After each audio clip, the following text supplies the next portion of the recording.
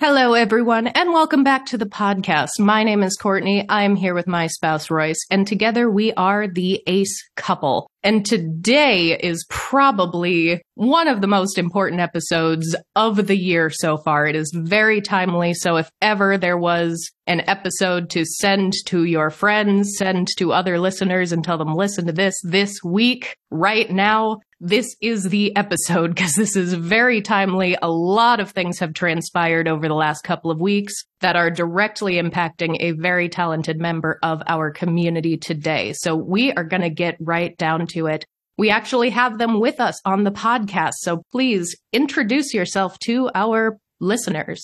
Hello, everyone. I'm Yilin Wang. She, her, and they, them. I'm Chinese Canadian and a member of the Aero Ace community. I'm demi-romantic and also asexual. And I'm a queer writer, poet, literary translator from Chinese into English. And I have a book of translations coming out next year called The Lantern and the Night Moth that features Chinese poetry and translation along with essays on translation. And I've also translated a lot of Chinese poets, including feminist poet Zhou Jing and some queer Taiwanese poets as well. And for all of our listeners out there, I will say we have already pre-ordered that book. We are very excited for it to come out. Our only wish is that it was coming out sooner, but once it's here, we will get it. And for all of you out there who are interested, as usual, all of our links will be in the show notes. So the link to the pre-order will be down there. So, Yilin, you've had a heck of a week, haven't you?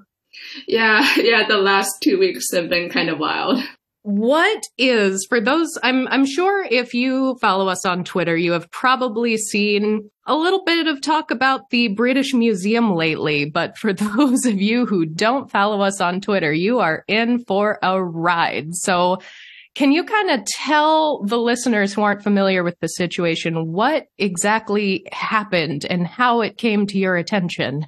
Yeah, about 2 weeks ago, I discovered that the British Museum had taken my translations of children's poetry and used it in one of their major current exhibitions called China's Hidden Century, and used it in multiple formats, as well as in a book with a print run of 30,000 copies, without notifying me at all to get permission or crediting me or offering payment, just completely basically stole my translations. And I discovered this through several people who had been aware of the exhibition and knew my work translating children's poetry and came to me and kind of notified me about this exhibition. And I started looking around online and I was really stunned to discover this. Because this is such an enormously powerful museum. This is not a small museum. They have all kinds of funding for big exhibitions like this.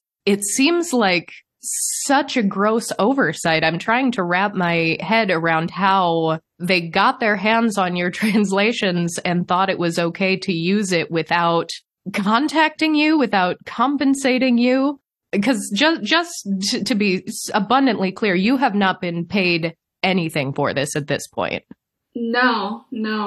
And I didn't even know that they used it. And it had been in the exhibit for over a month by the time I found out. And recently I've seen a video that someone has now sent to me as evidence where they used a full 23-line poem, the full translation that has been published. It's not possible to just accidentally take a full poem. I don't understand. And I'm still stunned as well. Well, because I understand as well that so much more goes into translating than just knowing the two languages. You have to have a tremendous grasp not only on the languages, but the cultural references. In this case, also a historical figure. So I imagine there's quite a bit of historical nuance to consider as well. So can you give us sort of an idea about what your process is and just how much work it actually is to do this and why it is so tremendously unfair that you have not been paid for your work in such a big exhibit? Yeah. Translation, is its own art. it takes skills in terms of writing a poem in English because I'm recreating a poem that I read in Chinese. So I'm using the same skills that a creative writer, a poet, would use. And I'm also a published poet. So that is what I bring to my translations. There have been earlier translations of children's poetry by sinologists and academics, and they're very much focused on kind of the literal words and not the poetry. And I'm kind of the first poet to actually attempt, literary translations of her work. So there's that aspect. And just to give you an idea, when I start translating a new poet's work, I will find every poem that they have written, like their full body of work, and read the full body of work to choose poems to translate. For Qiu Jing, this meant getting hold of over 200 poems that were almost all published after her death and in different scattered out of print editions. And reading all of those, learning about the historical period she lived in, which was very complex politically and had a lot of things going on in terms of changing gender roles. She also wrote about women from history and allusions to historical figures like Mulan, as well as poets.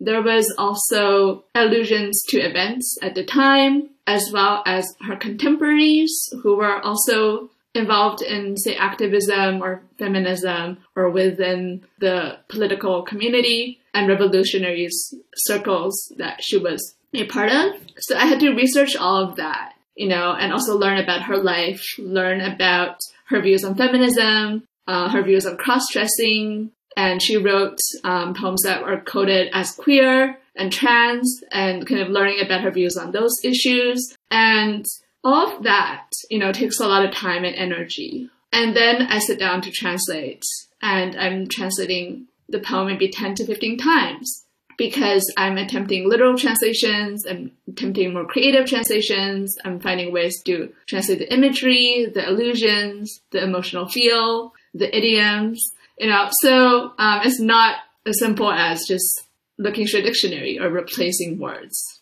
There's a lot of kind of art involved.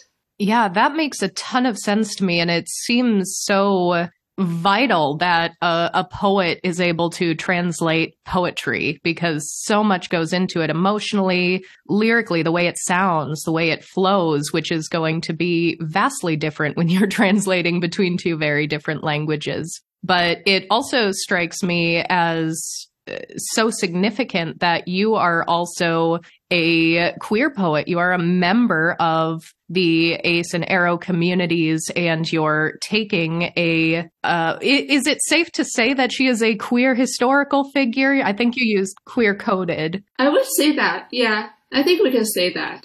So tell us a little more about that angle and about Qiu Jing as the woman, as the historical figure, and what you can sort of bring to the table from your own queer experiences. Yeah, so Qiu Jing, lived at a time when things were very difficult for women in terms of kind of their gender roles. They were expected, to kind of stay within the home. They were expected to not have an education, and they had very little kind of opportunities and resources. This was still when women had down feet, when women couldn't get a job. Women didn't even have access often to education. So she wrote a lot about challenging the gender norms of the time, and also about cross-dressing and living in the space, between kind of female and male. And she wrote about occupying kind of multiple genders. So I think of her work as writing a lot about kind of gender fluidity and about that space. And so as someone who is also genderqueer, I really connect to that.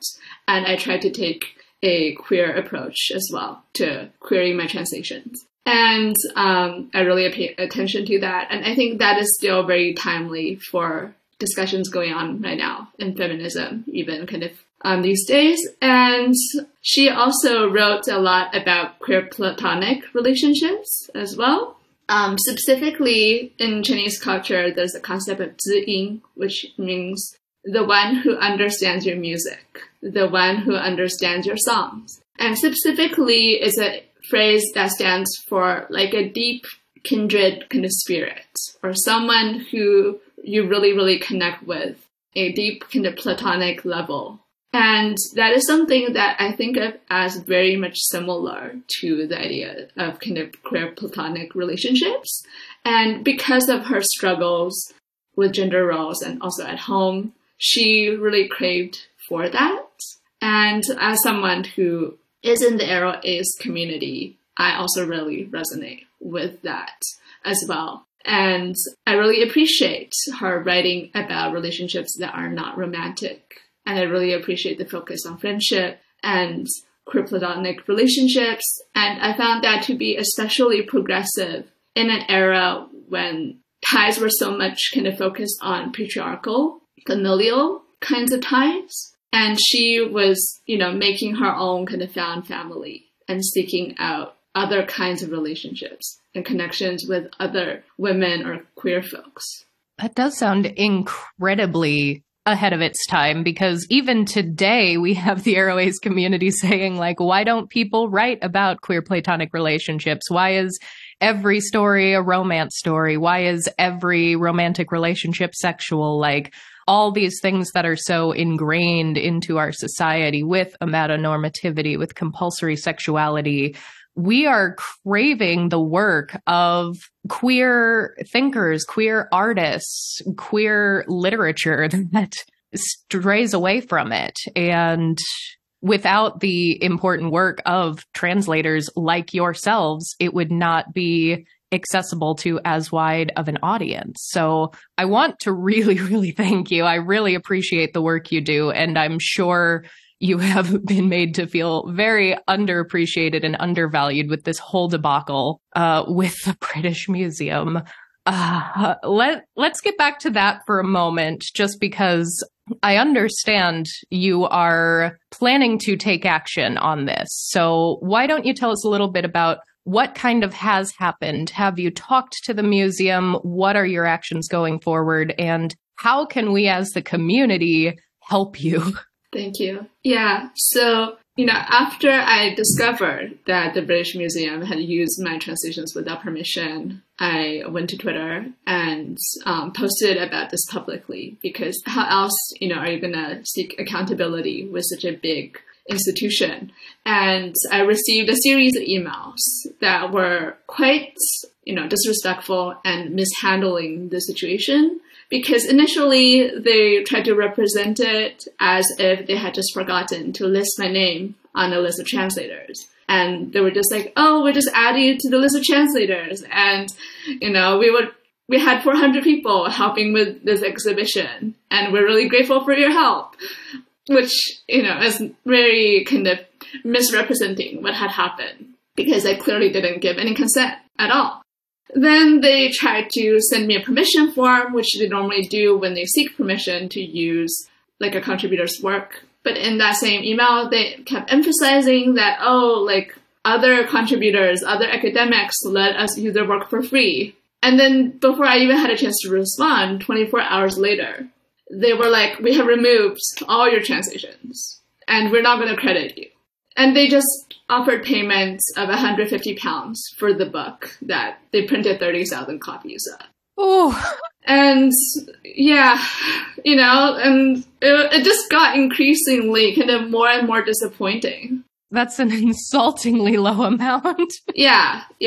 And I was really, really shocked by how they mishandled it. And basically at this point, they've kind of declined, to credit me at all. I've confirmed that both the Chinese and the English poetry of children have just been completely removed from the exhibition, almost as if they just don't want people to know. And they're refusing, to issue a better apology that actually explains what had gone wrong and how they'll do better. So now I'm fundraising to take legal action against the British Museum, because I've just been left with no choice after multiple rounds of discussion with them. And I really want to set a precedent in terms of holding them accountable and forcing them to do better in terms of respecting copyright and moral rights of all creators, writers, translators, artists. Because it feels like if they are not held accountable it's something that could happen again? Oh, easily. To me, I mean, as you said, it was on display for a month before you even knew about it. So how many others' work has been used and just completely flown under the radar because the original creator had never known? It seems very possible that that could have happened. But I also, it's a bit galling to me that they say, oh, all these other academics just, volunteered their work.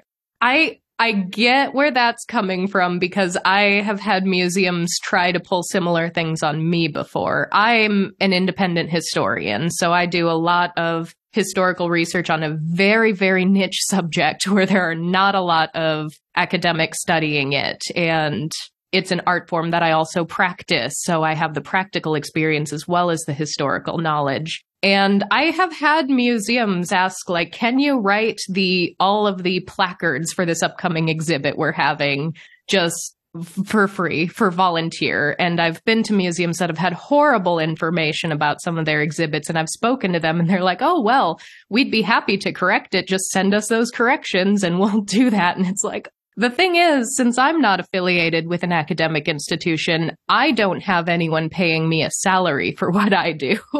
And I imagine it's probably the same thing with you.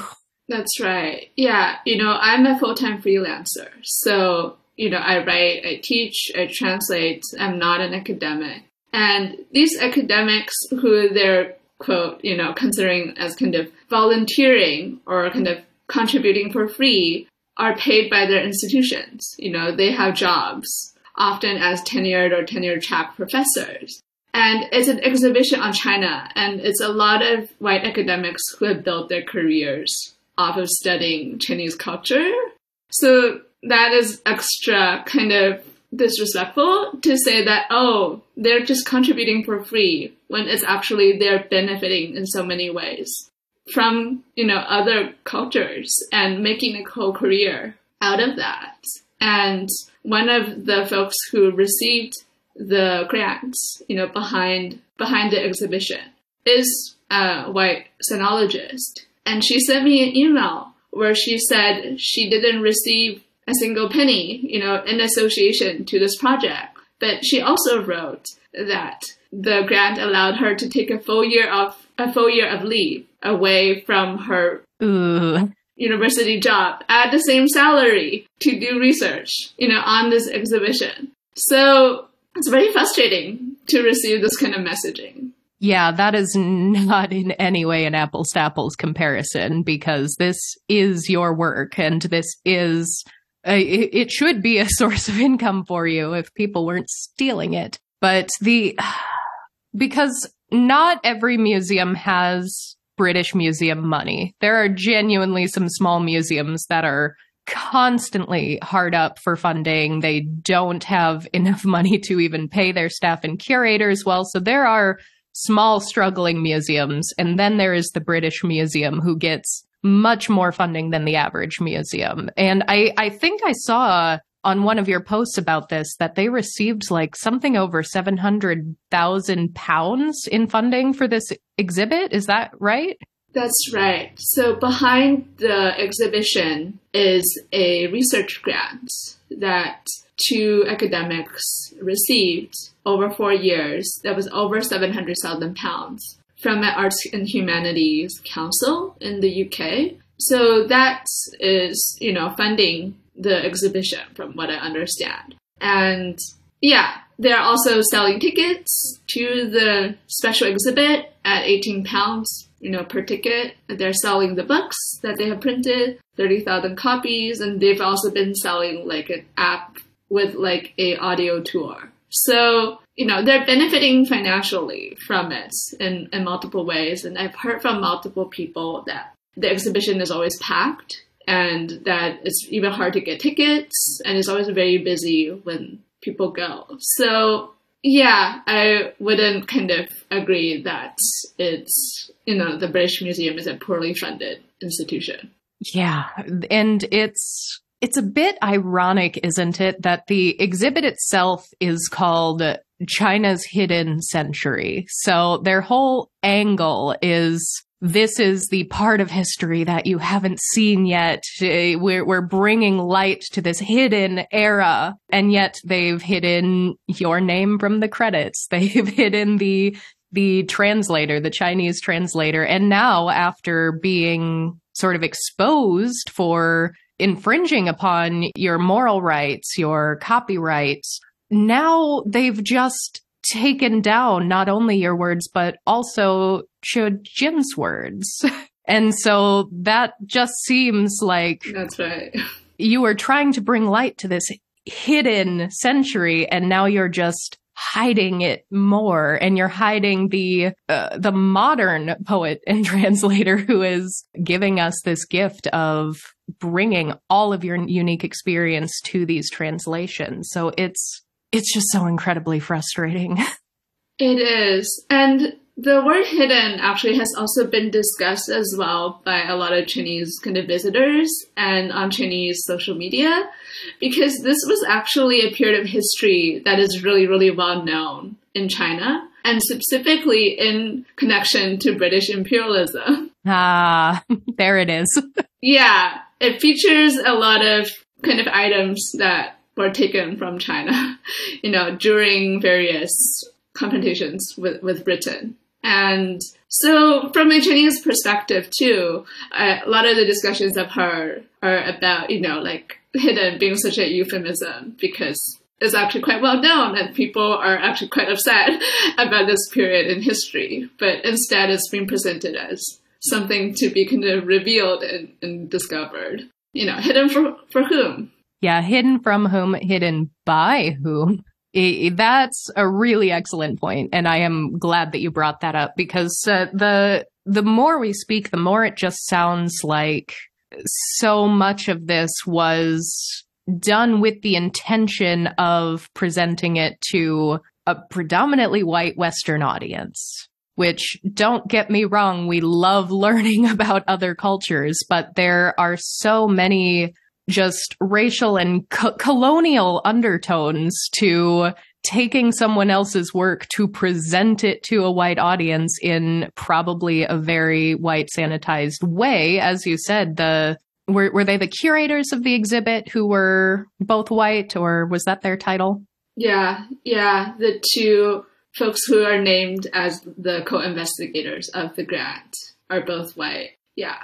So I would imagine there's some amount of cultural nuance that maybe fell through the cracks, unfortunately. Every time I go to a museum or one of my local museums, I don't know if this is the case for this exhibit. I have not been to see it, but I'll very often see old artifacts, especially from Asian countries, that will just say, like, this is a ritual bowl. And that word ritual is what they use all the time. Ritual, glass, ritual, chime. And it won't say what the ritual supposedly was or how it was used. So every time I see that word, my skeptic and racism bells start going off, because I'm like, that kind of just seems like the catch-all word. Like, this was important. Look at how important it was, without actually giving any real nuance or information to it. Yeah. And from what I've heard, based on kind of people who have visited the museum after they removed Zhou poetry, it sounds kind of similar to what you've described, because she's kind of been left as kind of depicted as kind of basically a woman who is cross-dressing, wearing suits. And there's like a piece of clothing with some signs. And like that is it for like that section. And the exhibition is supposed to be about like creativity and like imagination in the Qing dynasty. But like, where is the creativity? So she's kind of become just kind of represented as this figure that doesn't have, her own words kind of represented at the exhibit anymore. Yeah. Well, because I imagine, not to put words in the mouth of the British Museum, but I imagine once they got caught for using your translation, they're like, well, we just got to take all of it down, because we can't have, these Chinese characters on the wall, because who's going to be able to read them? I can just kind of sense someone saying that. Yeah, I also had kind of wondered about that. Even though so many visitors seem to be Chinese, but they somehow also removed the Chinese, which is in the public domain. And, it's really funny to talk about kind of signs because when word spread about the fact that I wasn't getting credited, someone also dug up like a very old tweet from a few years ago by the British Museum. I don't know if you saw it, Courtney, that said something like, we tried to make our signs accessible to 16-year-olds. So we try not to have too many Asian names. Oh, literally, that was a tweet from the British Museum. Yeah, you can go find it later if you haven't seen it. And someone literally dug that up. Multiple people were notifying me of that tweet. And I rolled my eyes. That is so nauseating. And again, the only reason why anyone might think that Chinese names would be, quote, confusing to teenagers is probably because they live in a society that hasn't let them have exposure to Chinese names. It's all been whitewashed. Yeah, it's very kind of...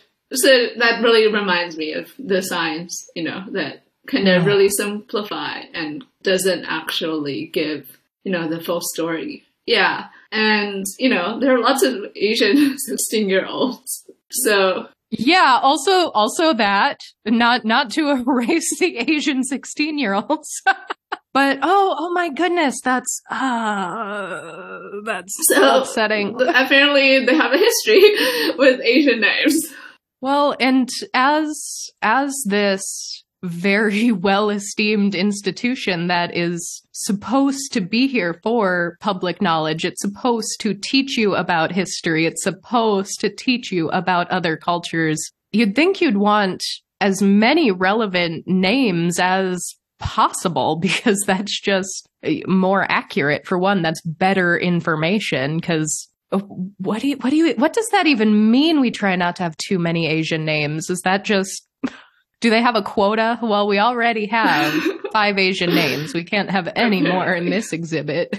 Yeah, I couldn't make sense of it unless they're treating their placards like tweets or something and imposing a character limit. They don't limit white names. So it's, pretty ridiculous.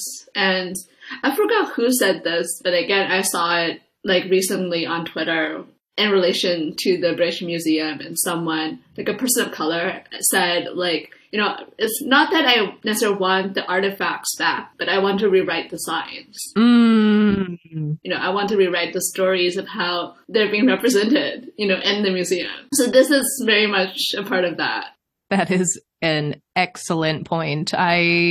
I've really, especially over the last 10 years or so, with all of my work with history, just really begun to get an incredibly critical eye for museum placards, because it started with my very own area of expertise, where I would see how many museums had just wildly inaccurate information, and how a lot of the museums, since they either don't have funding or they use their funding very sparingly and try to take others' work, apparently, they'll often copy information from each other. So if you see a bad piece of information in one museum, you'll probably see it in a dozen other museums written almost verbatim the same way. So I started noticing that with my own niche area of expertise. And then I'm like, well, how many others are there out there?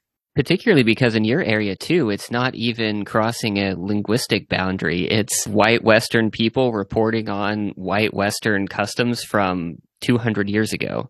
Yeah, well, that kind of depends. So, Yilin, just to fill you in on what I do, I study the history of hair work, artwork, and jewelry made out of human hair. And that primarily encompasses work from the Victorian era, the 1800s. And a lot of it was very Western. A lot of Scandinavian countries, and then England and America did a lot of this kind of work. But I have also just noticed throughout my years of research that nearly every culture has had some iteration of using human hair And so it's sometimes a lot harder to research these things, like Chinese uses of hair, for example. I know a little bit because I've been able to find some translations. So even in my work, like I heavily rely on translators.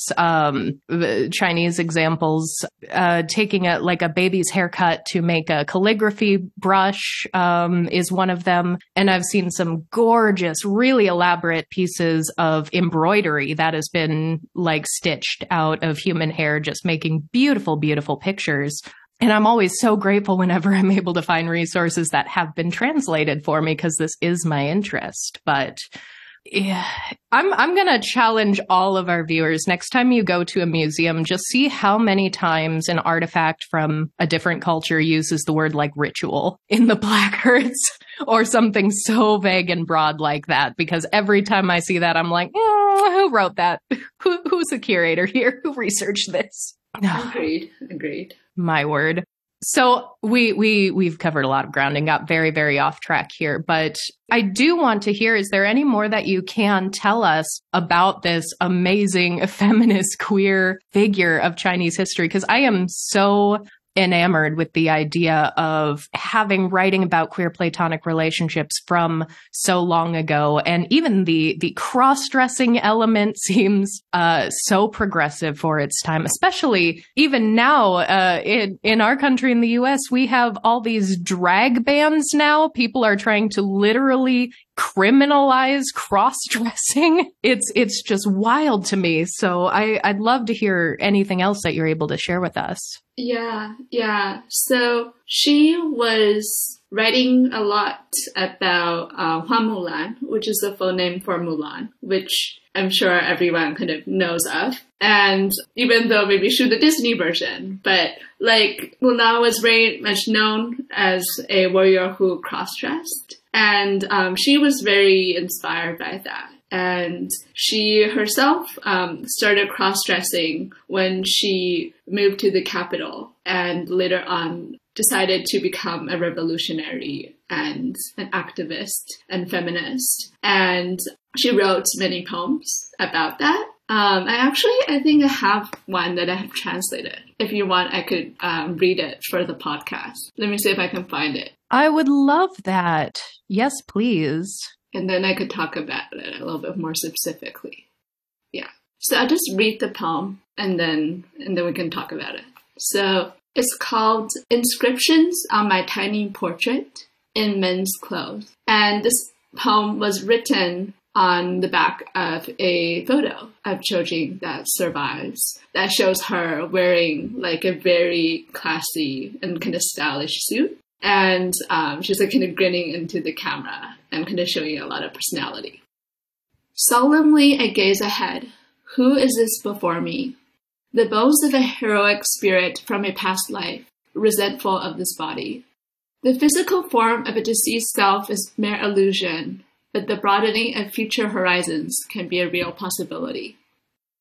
Regretting that we didn't know each other sooner, let us unite. Heads held high, siding at the times, our spirits emboldened. In the future, when I meet my friends from bygone times, I shall declare, I have swept the murky dust of the world away. So that's the poem. And she writes about like looking at the photo and looking at kind of herself. And she writes about like feeling as if there's like another kind of the bones of another heroic spirit in her body. And in a way that feels almost like talking about dysphoria. And I found that like really resonates. And she writes about, the physical form of the past when she was dressing as a woman, being an illusion, and also the future when she cross-dresses as a possibility. And she's kind of dwelling in that space in between, where she is kind of questioning maybe gender and sexuality and who she is. She also talks about the two meeting and kind of uniting and joining with each other and thinking about like what the future holds, thinking about what the future holds. So that's an example of kind of her writing on cross-dressing. And oftentimes we also see her taking on like a male persona in a poem or like a female persona or kind of back and forth. And she inhabits kind of different voices and also kind of do cross-dressing in terms of kind of who she is as the speaker. So I find that very interesting about kind of her poetry. Yeah, that is so very, very cool because this happens with all historical figures, I think, where someone will sort of pick up on something a little bit queer and they'll almost always just default to gay. They are gay. They are a lesbian. That's just been the default for years. But we know there is so much more nuance to it. We have so much more vocabulary about it. But when it comes to something like translation as well, I've always been very fascinated with what queerness looks like in other cultures, because I have definitely noticed that Western white queer people don't have the best media literacy for picking up what queerness looks like when you put it in a different cultural context, because it's way too easy for someone who is white, who has lived in a white culture, to just sort of assume that queerness is universal and that it's going to look the same in all cultures. But that is very, very much not the case. In fact, I remember when even Western-made media that attempts to get set in another culture, like Raya and the Last Dragon, there was a big sort of argument on Twitter of all these queer people being like, this is a queer story and here's why, and it's because this one character has half her head shaved. And then I listened to hours of video essays and articles put forth by Southeast Asian queer creators who were saying, this is what queerness looks like in our cultures, in our countries. You wouldn't even know how to identify it, but we didn't see these things that we would want to see for what queerness looks like in our context. So I imagine there is so much cultural understanding that is needed in order to do justice to a historical figure like this. Yeah. And in a Chinese context too, because of censorship in China, feminism and also queerness are often also kind of erased and hidden in terms of the formation of literary canons and what gets taught in history as well. And so there's this kind of erasure going on, both in terms of, what is lost in translation, depending on who is translating it and who is reading it in the West, and also in the source country. And so I also find myself having to, look kind of harder and search through places that other people haven't kind of considered to find these kinds of voices and perspectives. Because Qiu Jing, was a household name. She has been very, very well known for her revolutionary work, but all the textbooks gloss over her in terms of what she did as a feminist. So they don't really go into the fact that she cross-dressed, or they kind of portray it in ways that are very much about her trying to just kind of fulfill certain still kind of patriarchal, hierarchical kind of expectations around becoming an acceptable hero in that kind of time period. So yeah, the queerness often gets erased. And the cross-dressing poem that I read recently, after I translated it into English, I had scholars of literature from this time period come to me and be like, oh, I didn't know that Qiu Jing wrote that poem. Even though they specialized in literature from that era and knew her work, they hadn't kind of encountered that poem. So yeah, I find myself doing a lot of editing and curation as a translator as well. Yes. I mean, you are a researcher. You're finding her entire body of work. You are a historian. You're putting it in the historical context. You are a poet and an artist trying to bring the life of the poetry along with the fresh translation. And it actually has me wondering, because especially for the work of Chojin, for this historical period, for the queer Platonic representation, it seems to me like you are just the right person for this job. You have the queer context, you have the cultural context, and clearly the poetry and language skills. So I'm curious about how you got into doing this work. How did you find her work, and how did it resonate with you? And how did you decide that translation was what you wanted to do as a career? Yeah, so I started out as a writer and poet. I've been, writing fiction and poetry for like a number of years. And I actually got into translation partially because I was really dissatisfied with kind of existing translations of Chinese poetry. There have been a lot of mistranslations historically, and also like now still. And I wrote about this in an essay for Words Without Borders. If anyone is interested, they can check that out. In that essay, I talk about translation, often, especially literary translation, being like a privileged kind of work, because there's a lot of overlap between who is doing literary translation or who gets the chance to do literary translation and kind of academics. Graduates from Asian studies programs are often the ones. The scholars, the white professors, tend to become also the literary translators of these works, even though they don't necessarily have the cultural background or the kind of knowledge as like a poet. Because of their degree and kind of their access to that degree, they're often seen as an expert of Chinese culture or Asian cultures. So I was very frustrated with that. And historically, there's also been mistranslations by poets like Ezra Pound as well, who didn't know Mandarin, but translated Chinese poetry using notes that a white scholar made into a book called Cathay. And it's kind of like his own imagination of what Chinese poetry is.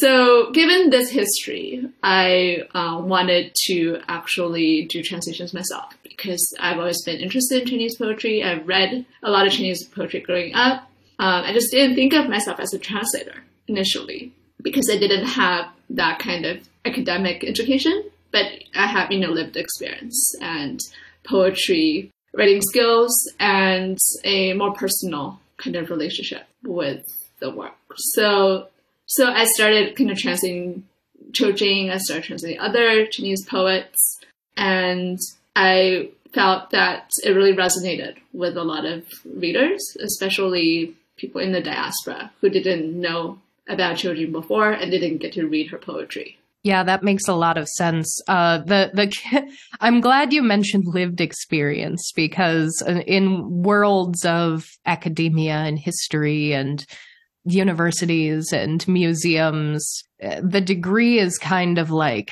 the end all be all for a lot of people, but lived experience is what the research is being done on, I find. And that's true in cultural context, racial context. It's also true in queer context. There are queer academics who are studying asexuality, for example, and some of them are ace themselves, but not all of them are. And for as happy as I am that it is getting discussed in academic circles as well, because I think we just need more representation in more areas of the world and in all conversations. There is sort of the same effect that's going on with the hidden century and look what we've unveiled with a lot of queer studies as well, because there'll be academics, for example, be like, this amazing thing I learned while studying asexuality, and they'll come out with, most ace people don't identify with gender, or they're genderqueer, or aces have a much higher percentage of being trans. And it's like, well, I know that because I have a ton of ace friends. Like, that is just my life and my social circle.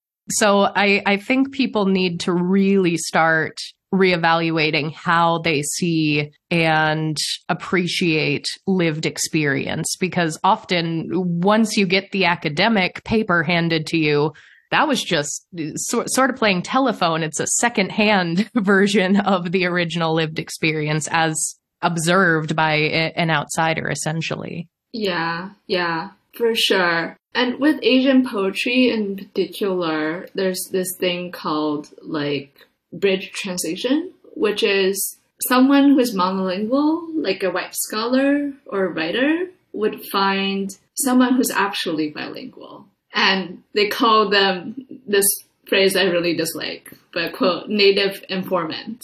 And the native informant is someone who will supposedly then provide a literal word-by-word translation of the poem for them. And then they would take it and rewrite it into their own poem and then call it their translation. And sometimes the native informant gets credited as a co-translator. Sometimes they just get erased or just acknowledged as, oh, like so-and-so helped. And we end up with this quote translation that is much more, creative rather than an actual translation. Because the person who wrote the final poem didn't even understand or didn't know the original language. And this, believe it or not, still happens to this day with Asian poetry. And I can't imagine that happening with some other languages, like European languages, for example. I don't think people would tolerate that, No, probably not. At least not as easily or as readily. Goodness. Oh, there's just so much here. So is there anything that you wish to share with us about sort of your own experience as a queer poet with your asexuality, aromanticism? You mentioned genderqueer as well. What has that sort of been like for you? Yeah, so for me, I think about that a lot in like intersection with kind of culture and race as well. So I find myself very much being inspired by stories and poetry related to queerness and genderqueer identity, and also like asexual, aromantic representation as well. A lot of my fiction are like speculative fiction short stories. And so I work a lot with retelling folklore, and I get inspired again by stories about cross-dressing in Chinese culture, stories about queerness. For example, we have a rabbit god who is queer. There's a temple in Taiwan that you can visit and kind of burn incense to the Tuersen, who is a queer god, and this is the rabbit deity, and we're in the year of the rabbit. So there's been a lot of kind of jokes around this year about the year being super queer because of that. So there are a lot of these kind of sources of inspiration that I draw upon in my writing and in my poetry.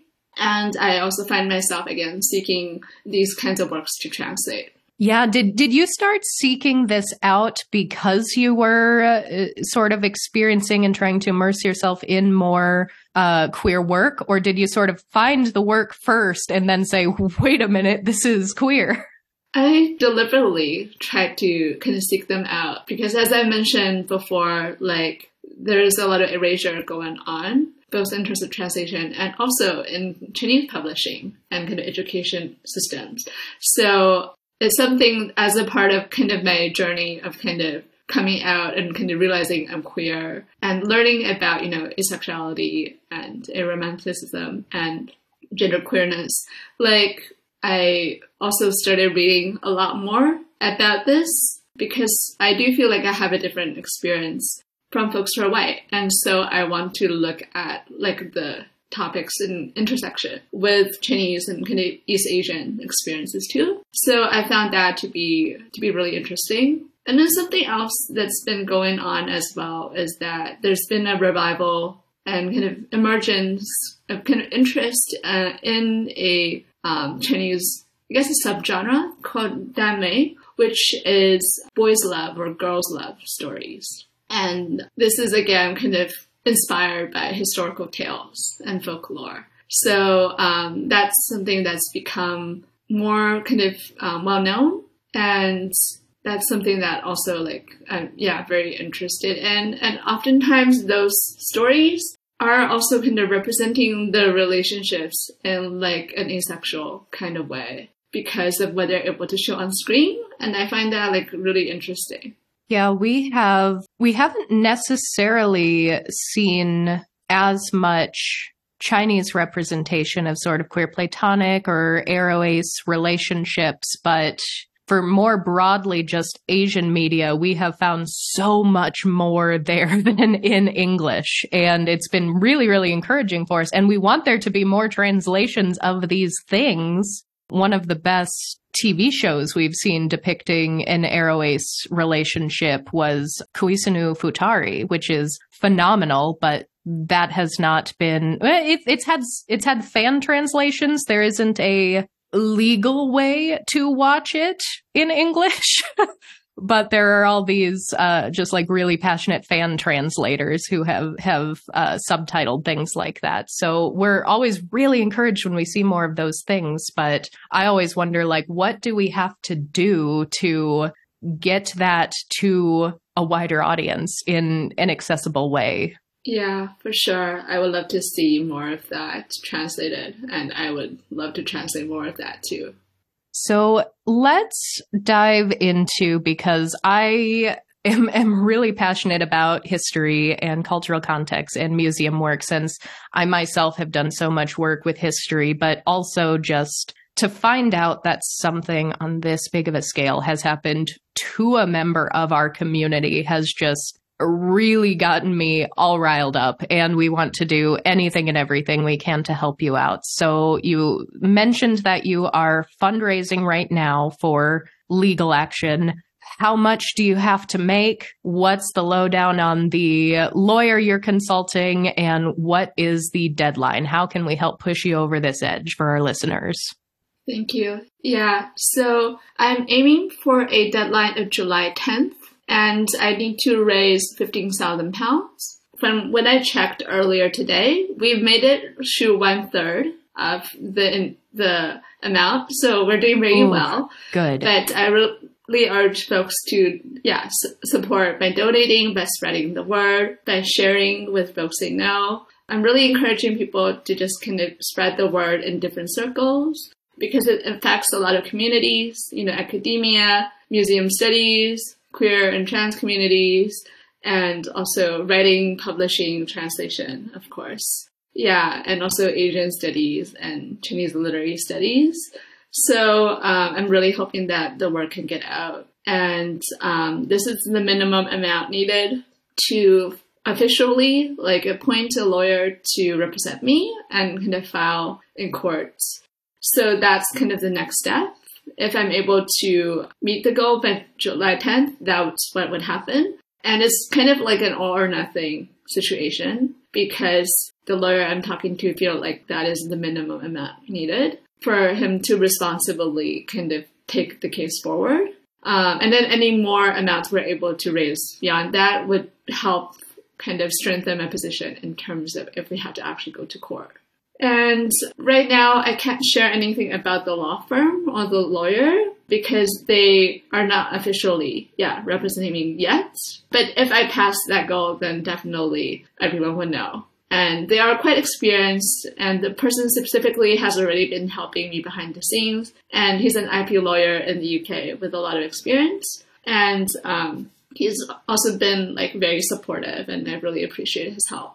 Awesome. So that, along with every other link that we have mentioned, as always, in the show notes, please, listeners, check it out. Donate if you can. If you cannot, share it. I would say if you're on Twitter, go ahead and we will have all of Yilin's social media information as well. So you can retweet some of her tweets, engage with those to get more eyeballs on it. But especially if you're in other places online, if you're on Facebook, if you're on Tumblr, are people still on Mastodon these days? I know there was a big push to go over there. I've been using Mastodon, and I've been getting some good engagement. Some folks have left Twitter for Mastodon, so definitely there.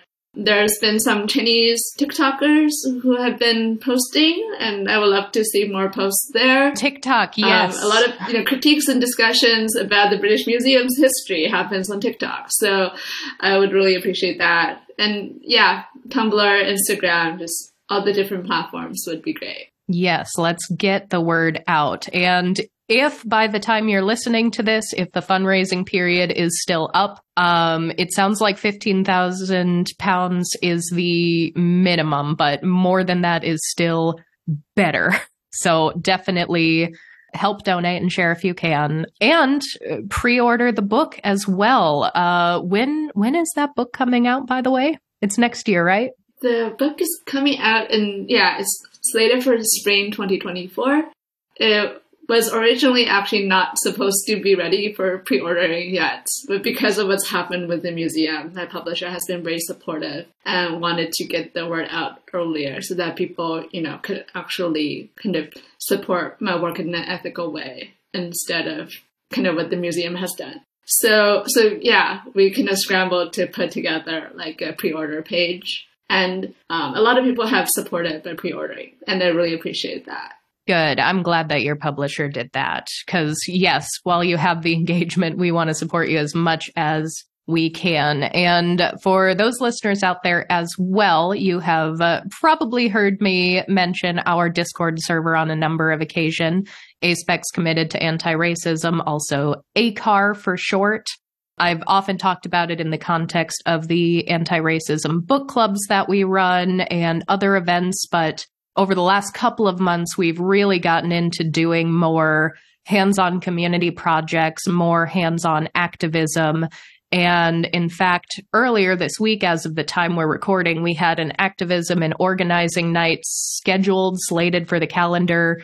And once all this popped up and we saw that a community member of ours was being affected, we really wanted to help out as much as we could. So we got together for a couple hours and we all collaborated on just sort of finding names and contact information for trustees at the museum, ways to contact the museum and its sponsors of this exhibit, and just sort of drafting example emails where we can send our concerns and example social media posts, etc. So if work like that for when major community situations like this come up where we want to support each other and we want to help each other out, definitely please do join us there because this fight right here is definitely not over, but we also never know when the next one's going to come up. So we'll also have a link to that Discord in the show notes if you want to join us over there. And before we wrap up for the day, is there anything else that you want to share with us about your work, your own identity, your favorite bits of representation, queer joy, anything? Yeah, so I think, again, Qiu Jing, is definitely one of my favorite Chinese women poets, queer poets, So I, highly recommend checking out her work if you read Chinese or in translation, and also just, support more translators of color, support more queer ACE Arrow translators. They all do really important work, and name the translator, pay the translator. Name the translator. Yes, if you are talking about this on social media, I have seen that hashtag start to take off. More and more people using hashtag name the translator. So that is a hashtag you can use to also just read what other people are saying about this as well and to join the conversation. Has there been sort of a big history of this, of translators not being named and not being credited? Yeah. Actually, that's good context as well for this conversation. So just a brief kind of note about that. The hashtag Name the Translator came up, I think, a few years ago as a result of discussions about translators keep getting erased and omitted. So this is why British Museum's refusal to credit translators is especially problematic and upsetting a lot of translators.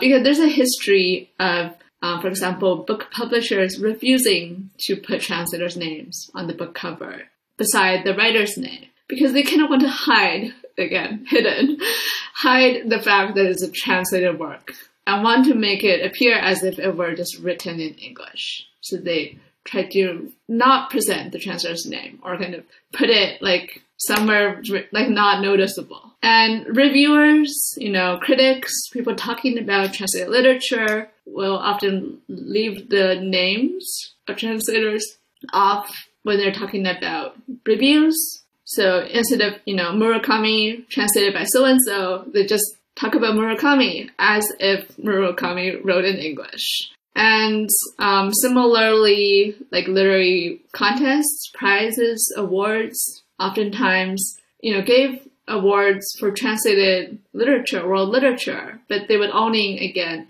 give the award to the writer, even though they were actually reading the translation. So this happens frequently, and that's why that hashtag kind of popped up. And there's been like a movement to call on publishers and institutions and everyone to name the translator. So if you ever see basically any kind of translated work where the translator is not named, you're encouraged to use the hashtag name the translator and ask for the translator to be named. And PEN America also published recently a manifesto on translation with some specific kind of calls to action that people can take to support translators. So I also recommend folks checking that out.